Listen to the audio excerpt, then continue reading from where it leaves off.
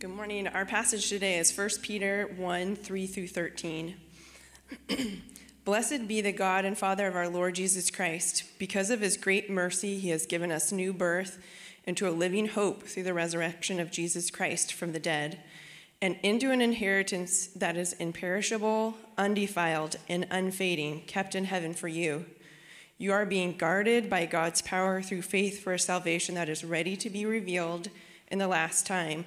You rejoice in this, even though for now, for a short time, if necessary, you suffer grief in various trials, so that the proving character of your faith, more valuable than gold, which, though perishable, is refined by fire, may result in praise, glory, and honor at the revelation of Jesus Christ. Though you have not seen him, you love him. Though not seeing him now, you believe in him, and you rejoice with inexpressible and glorious joy, because you are receiving the goal of your faith, the salvation of your souls. Concerning this salvation, the prophets who prophesied about the grace that would come to you searched and carefully investigated.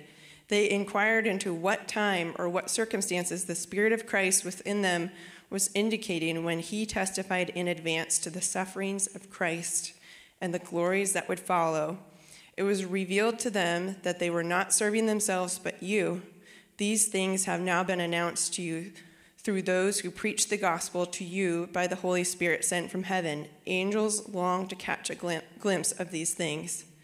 Therefore, with your minds ready for action, be sober-minded and set your hope completely on the grace to be brought to you at the revelation of Jesus Christ. This is the word of the Lord.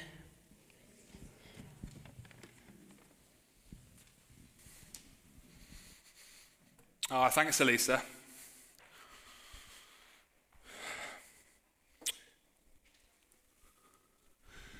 Good morning. My name's Frank, if you don't know me, and I've been a member here for getting on for 5 years now.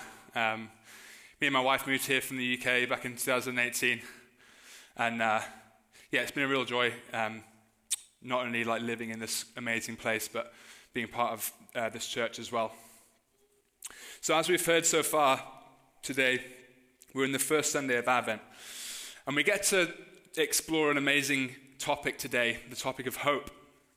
When I was given this topic to preach on, honestly, I was kind of daunted on the one hand, but excited on the other hand, because hope is an immense thing. It's immensely powerful, and it's something that human beings can't live without. The Cambridge Dictionary defines hope as a verb which means to want something to happen or to be true, and usually have a good reason to think that it might. In the Bible, the word that we translate from the Greek into hope is the word called elpida, which means profound certainty. We know that we really need hope in the times that we're living in, right? We're trying to shake off a global pandemic. We're in the greatest rates of inflation since 1982, and even tech companies that seem to be immune from the losses and pitfalls of life are laying off people in their tens of thousands. So on the one hand, we know that we need hope, but on the other hand, we're also aware that hope is inherently risky. See, to put your hope in something is to risk being disappointed. We really put ourselves out there, and there's a real chance with most things that we hope for in life that we will be left in despair if they do not match up to what we're hoping in. So we make ourselves vulnerable when we put our hope in things. And false hope, it's been proven to have devastating effects on human beings. A famous example of this was US Army prisoners of war who were detained for 8 years in a brutal compound in northern Vietnam during the Vietnam War. Of the 7,000 or so prisoners that were taken, less than 600 returned home. Of the survivors was Admiral James Stockdale, who was asked by the author Jim Collins, who didn't make it out. "Oh, that's easy," said Stockdale. It was the optimists. Stockdale continued. The optimists were the ones who said, we're going to be home by Christmas. And then Christmas came and Christmas went. Then they'd say, we're going to be out by Easter. And then Easter would come and it would go.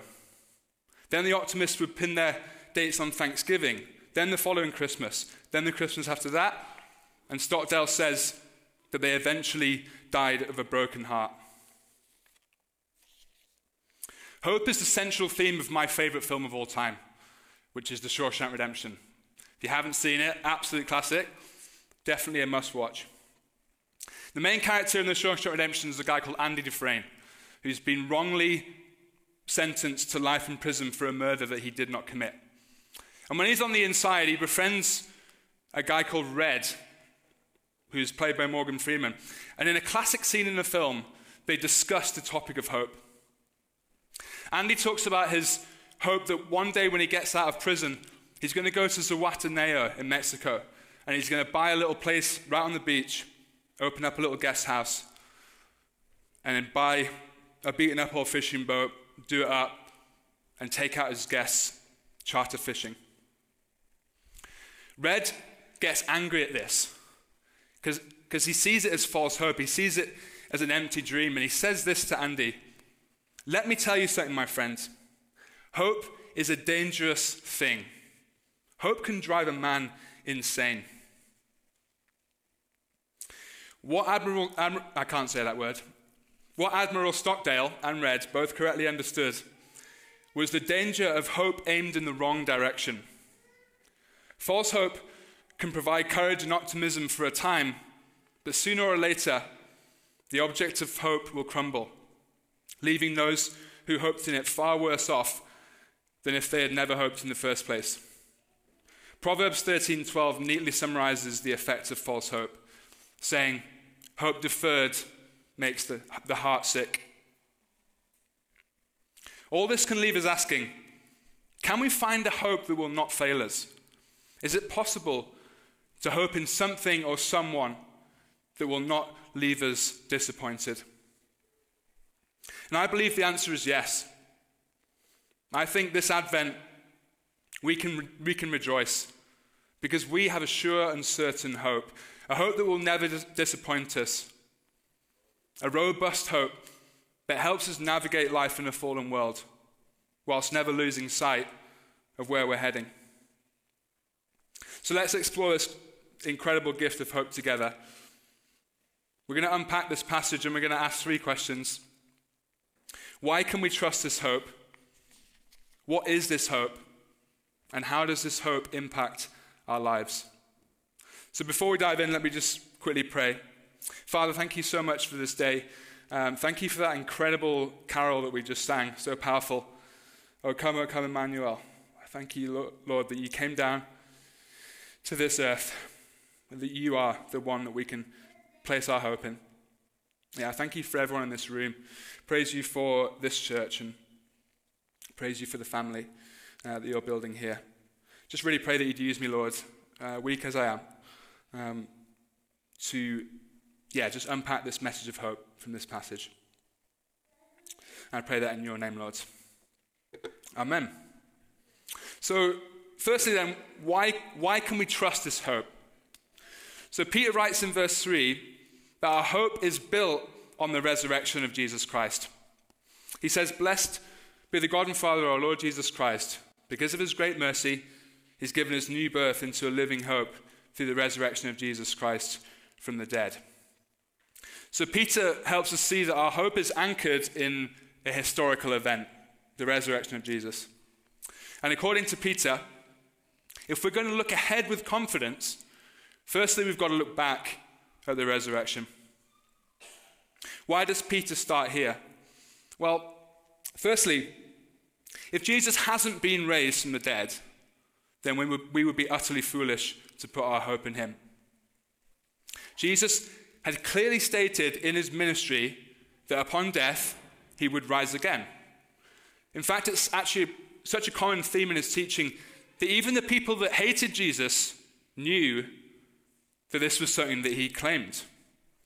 So if you look at Matthew chapter 27, verse 63, shortly after Jesus' death, the Pharisees and the chief priests go to the Roman official, Pontius Pilate, and they say this, "Sir, we remember that while this deceiver," Jesus, "was still alive, he said, 'After 3 days I will rise again.'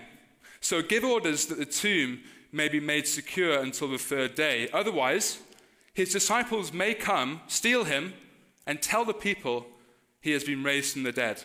And the last deception will be worse than the first." So even those who wanted to get rid of Jesus knew that if word got out that Jesus had been risen from the dead, that it could ignite a revolution, that it could be so powerful that it could cause the spread of a movement like wildfire and completely upend the status quo of the day. They knew that if Jesus stayed in the ground, that it would prove once and for all that he was a fraud. His followers would have to accept that they had been deceived and that their hope had been in vain. Other New Testament writers emphasize that without the resurrection, the rest of the Christian faith falls flat. Paul says in 1 Corinthians 15, verse 14, "If Jesus hasn't been raised, then my preaching is useless, and so is your faith." In other words, if Jesus is still dead, then we might as well just all go home. But history tells us that Jesus did the unthinkable, that he was true to his promise, and that he did rise victorious over sin, Satan, and death. Hear Paul again in 1 Corinthians 15, verses 3 to 8. "For I passed on to you as most important what I received, that Christ died for our sins according to the Scriptures, that he was buried, that he was raised on the 3rd day according to the Scriptures, and that he appeared to Cephas, then to the 12. Then he appeared to over 500 brothers and sisters at one time. Most of them are still alive, but some have fallen asleep. Then he appeared to James, then to all the apostles, and then last of all, as to one born at the wrong time, he also appeared to me." Jesus made a point of appearing to multiple different people at multiple different times. You see, one or two people can be said to have had a hallucination, and you can write it off. They just wanted it so bad. They wanted Jesus to be alive that it overtook their mental thinking, and they just had this vision that he was alive. But 500 people cannot all have the same hallucination at the same time. He also mentions here, does Paul, that a lot of those 500 people were actually still alive at the time that he wrote, literally inviting people to go up and knock on people's doors and say, "Is it true? Did you really see the risen Jesus?" The Bible's account of the resurrection is also backed up by other historical writers that document the explosion of the early church, even in the face of severe persecution and numerous urban pandemics that were devastating the Roman world. The church grew like this because they had a powerful hope that was built upon the resurrection. It was this hope that helped them love their enemies, care for the sick, and face hardships and death without wavering. So, knowing that the resurrection happened as a historical fact is one thing, and that in and of itself would be enough to place our hope. But it's not just a set of facts which convinces that hope is intellectually valid. The resurrection actually plays a deep role in actually saving you and I in our salvation journey, so to speak. Peter writes that because of God's great mercy, he's given us new birth into a living hope through the resurrection of Jesus Christ from the dead.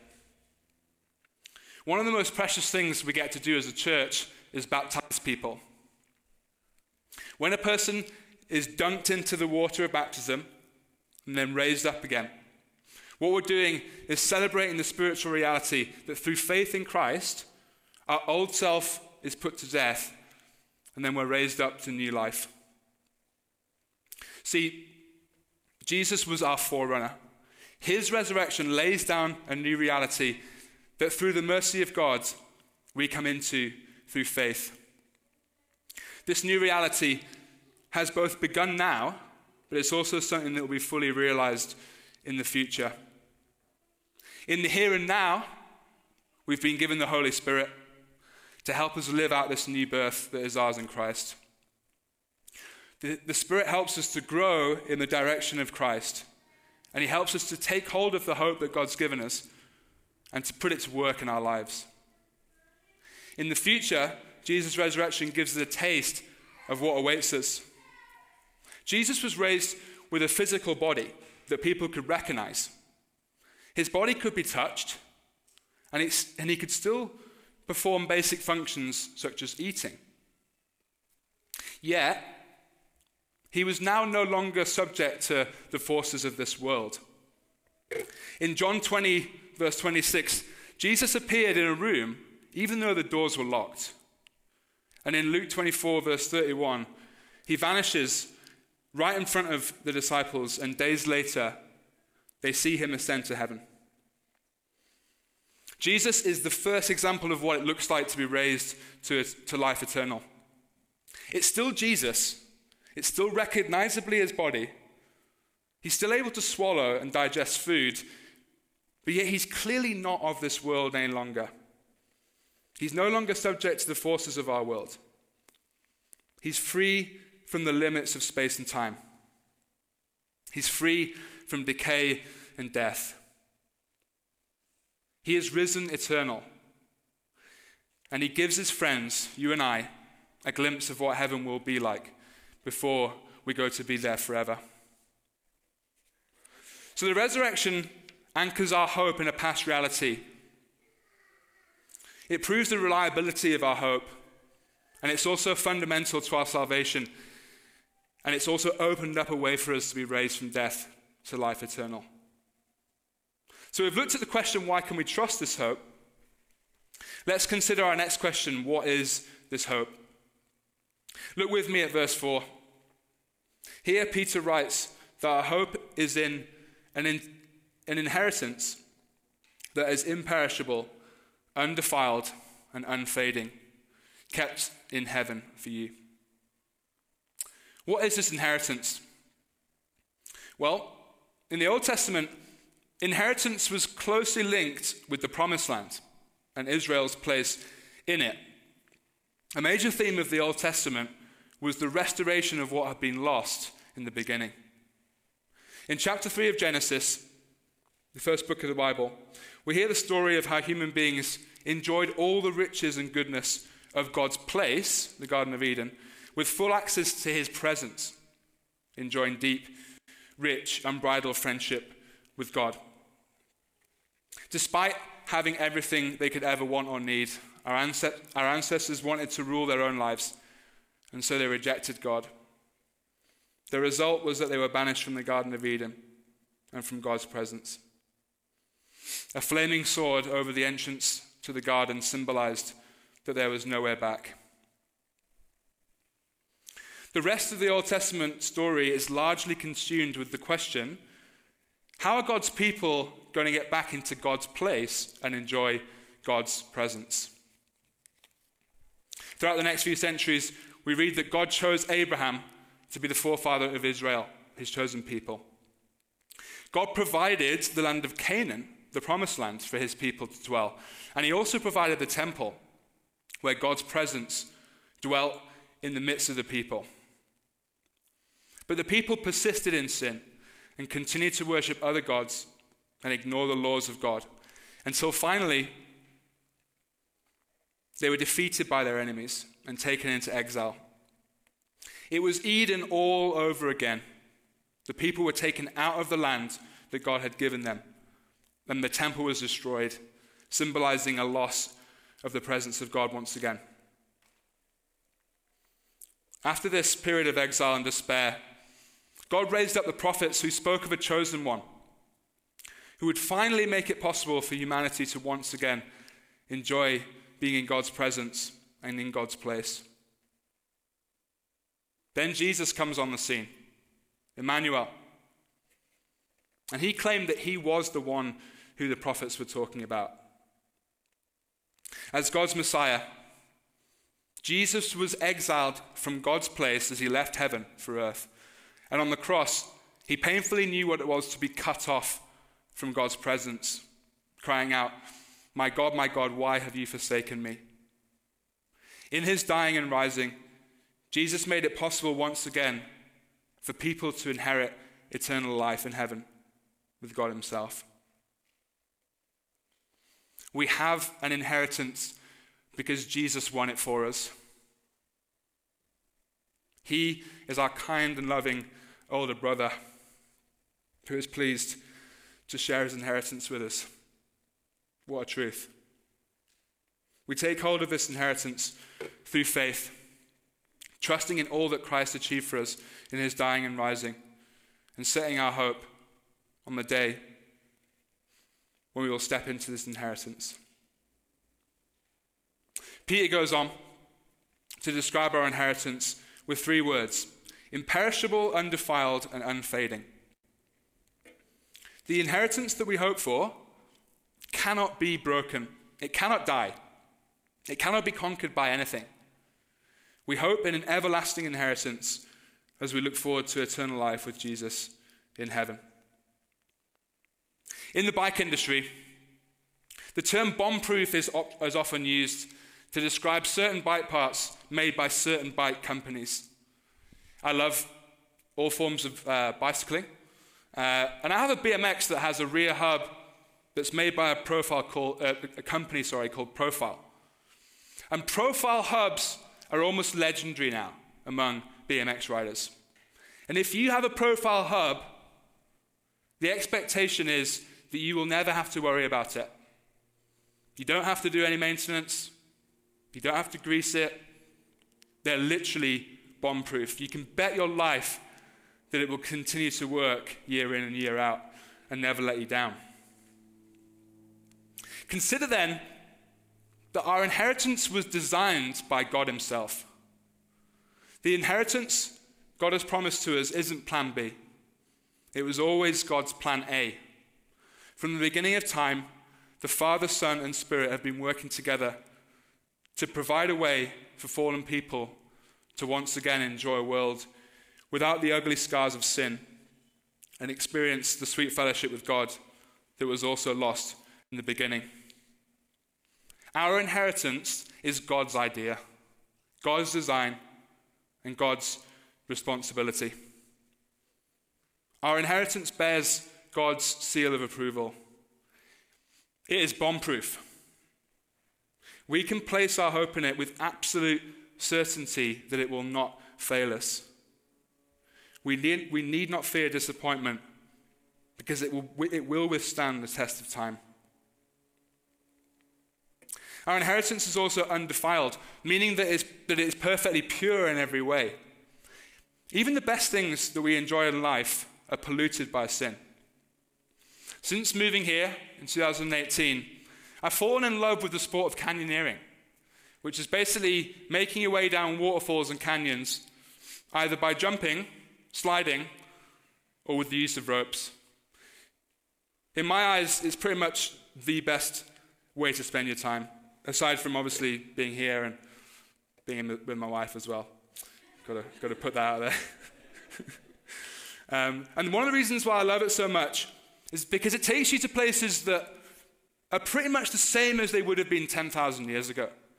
Like, you're in this big, deep, dark canyon, and you're down there, and you just think, like, there's only maybe a handful of people that have been here, and it literally doesn't look any different than it would have done, many, many, many centuries ago. Yeah, even in some of these canyons, I've almost been impaled by rebar. I've seen inexplicable chunks of concrete just there with all the other nice-looking rocks. I've seen probably one or two too many pairs of underpants that have washed downriver from further up. Terrible. And I've seen quite a few broken drones as well, which is always a little bit sad. So even the wildest and most pristine places on earth have still been defiled by humanity. So praise God that one day we will live in a fully restored creation, completely free of any impurity and breathtakingly beautiful in its perfection. Peter goes on to say that our inheritance is unfading. This speaks of a quality that is truly lacking in our world, that of enduring and consistent quality. We're all aware of the fact that we live in a world where nothing really lasts. We feel this in a variety of ways, don't we? Materially, the goods that we buy are cheaply manufactured and have short lifespans. I had to print my sermon out here at church today because our relatively new printer with brand new ink cartridges still does not want to work. Relationally, we know painfully that individual friendships and group friendships can fade. Where once we might have had a really good thing going, we can wake up 5 years later to find that we have grown distant from our once dear friends. And even when we do attempt to meet up with old friendship groups, the spark and the humor and the energy is simply not what it used to be. Things that fade bring us pain, frustration, and disappointment. We are often left yearning for relationships and things that retain their quality, their shine, that won't grow dull. Yet again, with God, we have a promise of an inheritance that not only matches our expectations for longevity and quality, but far exceeds them. When we arrive in the new heavens and the new earth, everything we experience there will have an eternally constant quality to it. Relationships will be free from decay. Restored creation will not be worn down over time. And our bodies and possessions will remain in optimal condition indefinitely. So we hope in an inheritance that is everlasting, pure, and constant. Next, Peter goes on to describe God's role in preserving that which we hope for. Verse 5 says this: "You are being guarded by God's power through faith for a salvation that is ready to be revealed in the last time." As we discussed earlier, with most things we hope for, there is a very real chance that what we hope for can be taken away from us. The loss of hope can often be completely outside of our control. For example, I own a landscaping company. It's 2 years old now, and the majority of my clients are tech workers. And because of their salaries and because of their shares, they're often able to more than be able to afford the work that they want doing in their yards.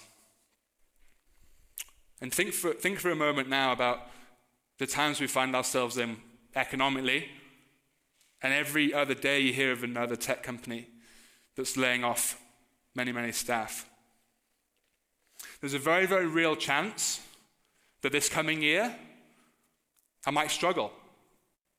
I might struggle to be in work week in, week out, and to get the types of projects that I've been used to getting. And that's all the more scary given that my wife and I are thinking about potentially starting a family this year coming as well.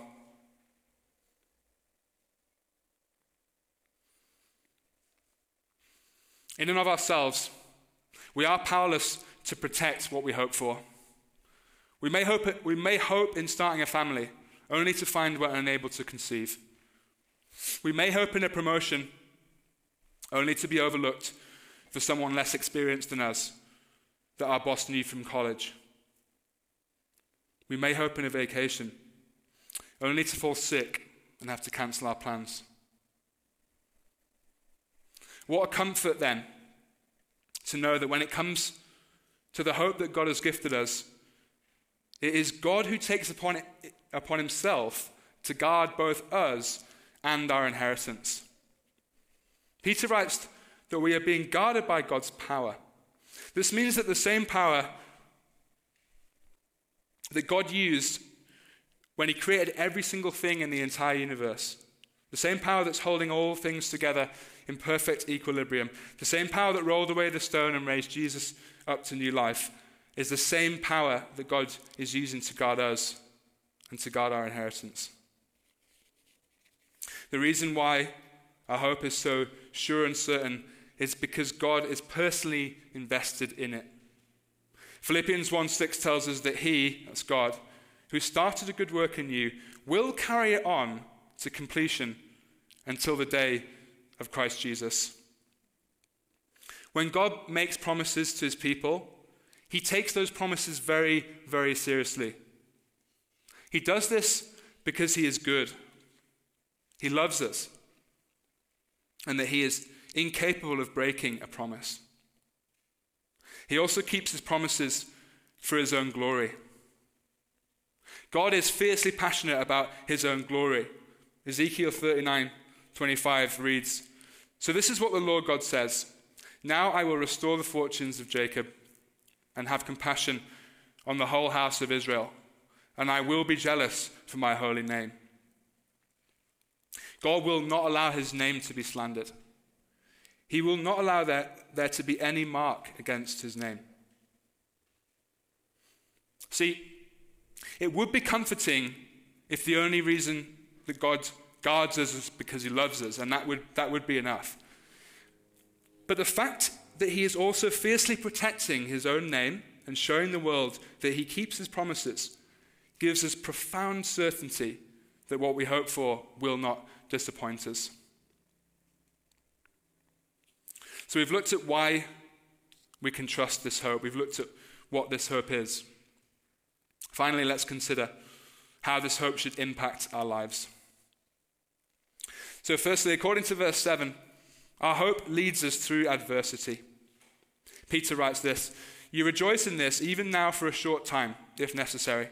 You suffer grief in various trials, so that the proven character of your faith, more valuable than gold, which though perishable is refined by fire, may result in praise, glory, and honor at the revelation of Jesus Christ."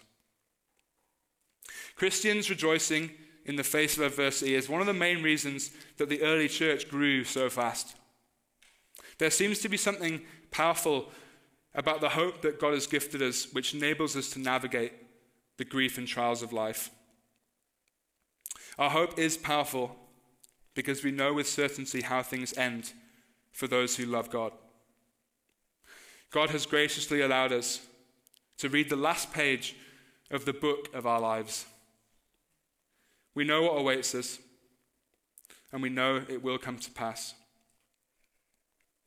This knowledge in our future destiny helps us to live well in the present because it frees us to hope in people, places, and things without looking to them to bring us ultimate meaning and purpose. Our hope means that when we face suffering, we're not derailed. We can grieve and mourn how broken we are, how broken others are, and how broken our world is. We are not Christian robots. We can let our emotions out in a healthy way, but always with the undertone of hope. Every time we feel the pain of sin, we can look ahead to a time when God will wipe away every tear from our eyes. When we experience the death of family and friends, we can remind ourselves that Jesus' resurrection means that we too will be raised to everlasting life. Our mindset is so critical as we navigate life in a fallen world. In verse 13, Peter writes, "Therefore, with your minds ready for action, be sober-minded and set your hope completely on the grace to be brought to you of the revelation of Jesus Christ." We must ready our minds for the disappointments and frustrations of life, all while setting our hope on what God has promised us. This is what got those American prisoners of war back home. They were real with themselves about their situation, but they never stopped believing that one day they could be liberated and that they could return home. So our hope helps us to face the trials of life. Our hope also produces patience. Verse 5 says, "You're being guarded by God's power through faith for a salvation that is ready to be revealed in the last time." Now, the last times that Peter mentions here refers to a time that can happen at any time, according to the Bible. So it could be tomorrow, but it could also be 10,000 years from now. We do not know when Jesus will come again and bring us into the glorious inheritance in which we hope. Like so many things in the ways of God, our hope requires patience. Consider patience in the Christmas story. Don't you think it's slightly weird that the Son of God actually came as a baby? Like, if you think about it, think about how much is riding on what this human being is going to do. Like, why didn't he just come down as a 30-year-old man and just start his ministry? Jesus came as a tiny baby. He was completely dependent on his parents for everything. Think about this. He was potty trained. He learned how to feed himself. He learned how to walk, how to run, and how to jump. He committed much of his life pre-ministry to carpentry, which in itself requires an incredible amount of patience. Mary and Joseph knew who Jesus would be, and yet they had to wait 30 years until his first miracle. The shepherds and the wise men who visited Jesus when he was a baby most likely died before his 21st birthday. And the people of God who had been waiting for a Messiah for hundreds and hundreds and hundreds of years had to wait patiently until he grew into his destiny. Putting our hope in Jesus requires patience because God's timing is often slower than we would like. We must grow our patience muscles as we wait for our inheritance in the new heavens and the new earth. God will reveal what we hope for. He has promised as much. Our job is to patiently wait. And get this, know that God is refining your character as we do so. It's a mysterious thing and we don't have time to delve into it, but the Bible does talk about the fact that we do carry something of what we've done in this life into eternity. And I believe that this patience, it's an opportunity for God to do the work in us that will be there eternally. I think we really would do well to remember that when things take longer than we want to, that God could be about a great work in us.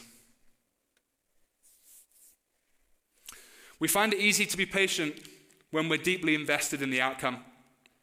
Recently, upon the death of the Queen, us Brits showed the world that we are truly the best at standing in line. There was a queue that at one point took more than 24 hours to get from the back to the front in order to pay tribute to the Queen as she was lying in state. See, if we care enough about what we hope in, we are willing to be patient and wait as long as is necessary to receive that which we're hoping for.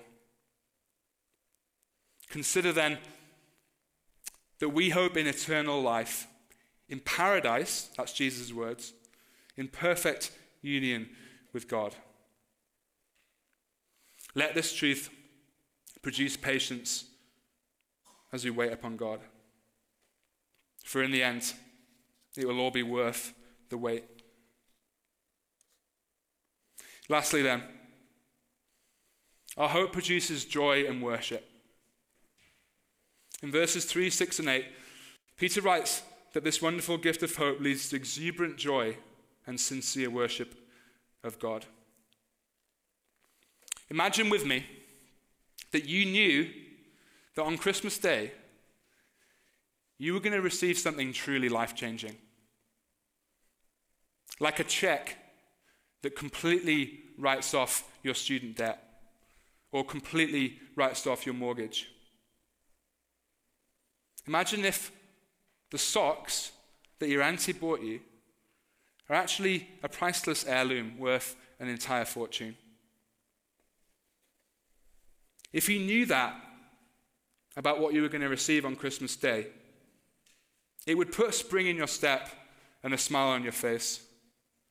And you would probably be looking out the window right now, daydreaming about how your life would change after Christmas Day. Friends, don't we have something infinitely greater to look forward to than what I just described? We hope in an inheritance so great that we can never spend it, and so enduring that we will never plumb the depths of it. We have the hope of God himself. We will be able to once again walk with God in the cool of the day and to be close to his glory once more. If we ever find ourselves lacking in joy and a heartfelt desire to worship Jesus, then one question we should ask ourselves is my hope still in the right place? It's so easy to end up hoping in the same things that the world hopes for, especially the more comfortable we get as well. The things that the world hopes in are fragile, and they can easily end up letting you down. So let's regularly meditate on the inheritance that Jesus has won for us. Let's engage our intellect regularly with the historical reliability of the resurrection. Let's ask God to bring the hope that he has given us alive again if it grows cold and lifeless. And let's ask God to excite us with the glorious inheritance, and that he would continue to guard us and keep us until we step into that inheritance in the future.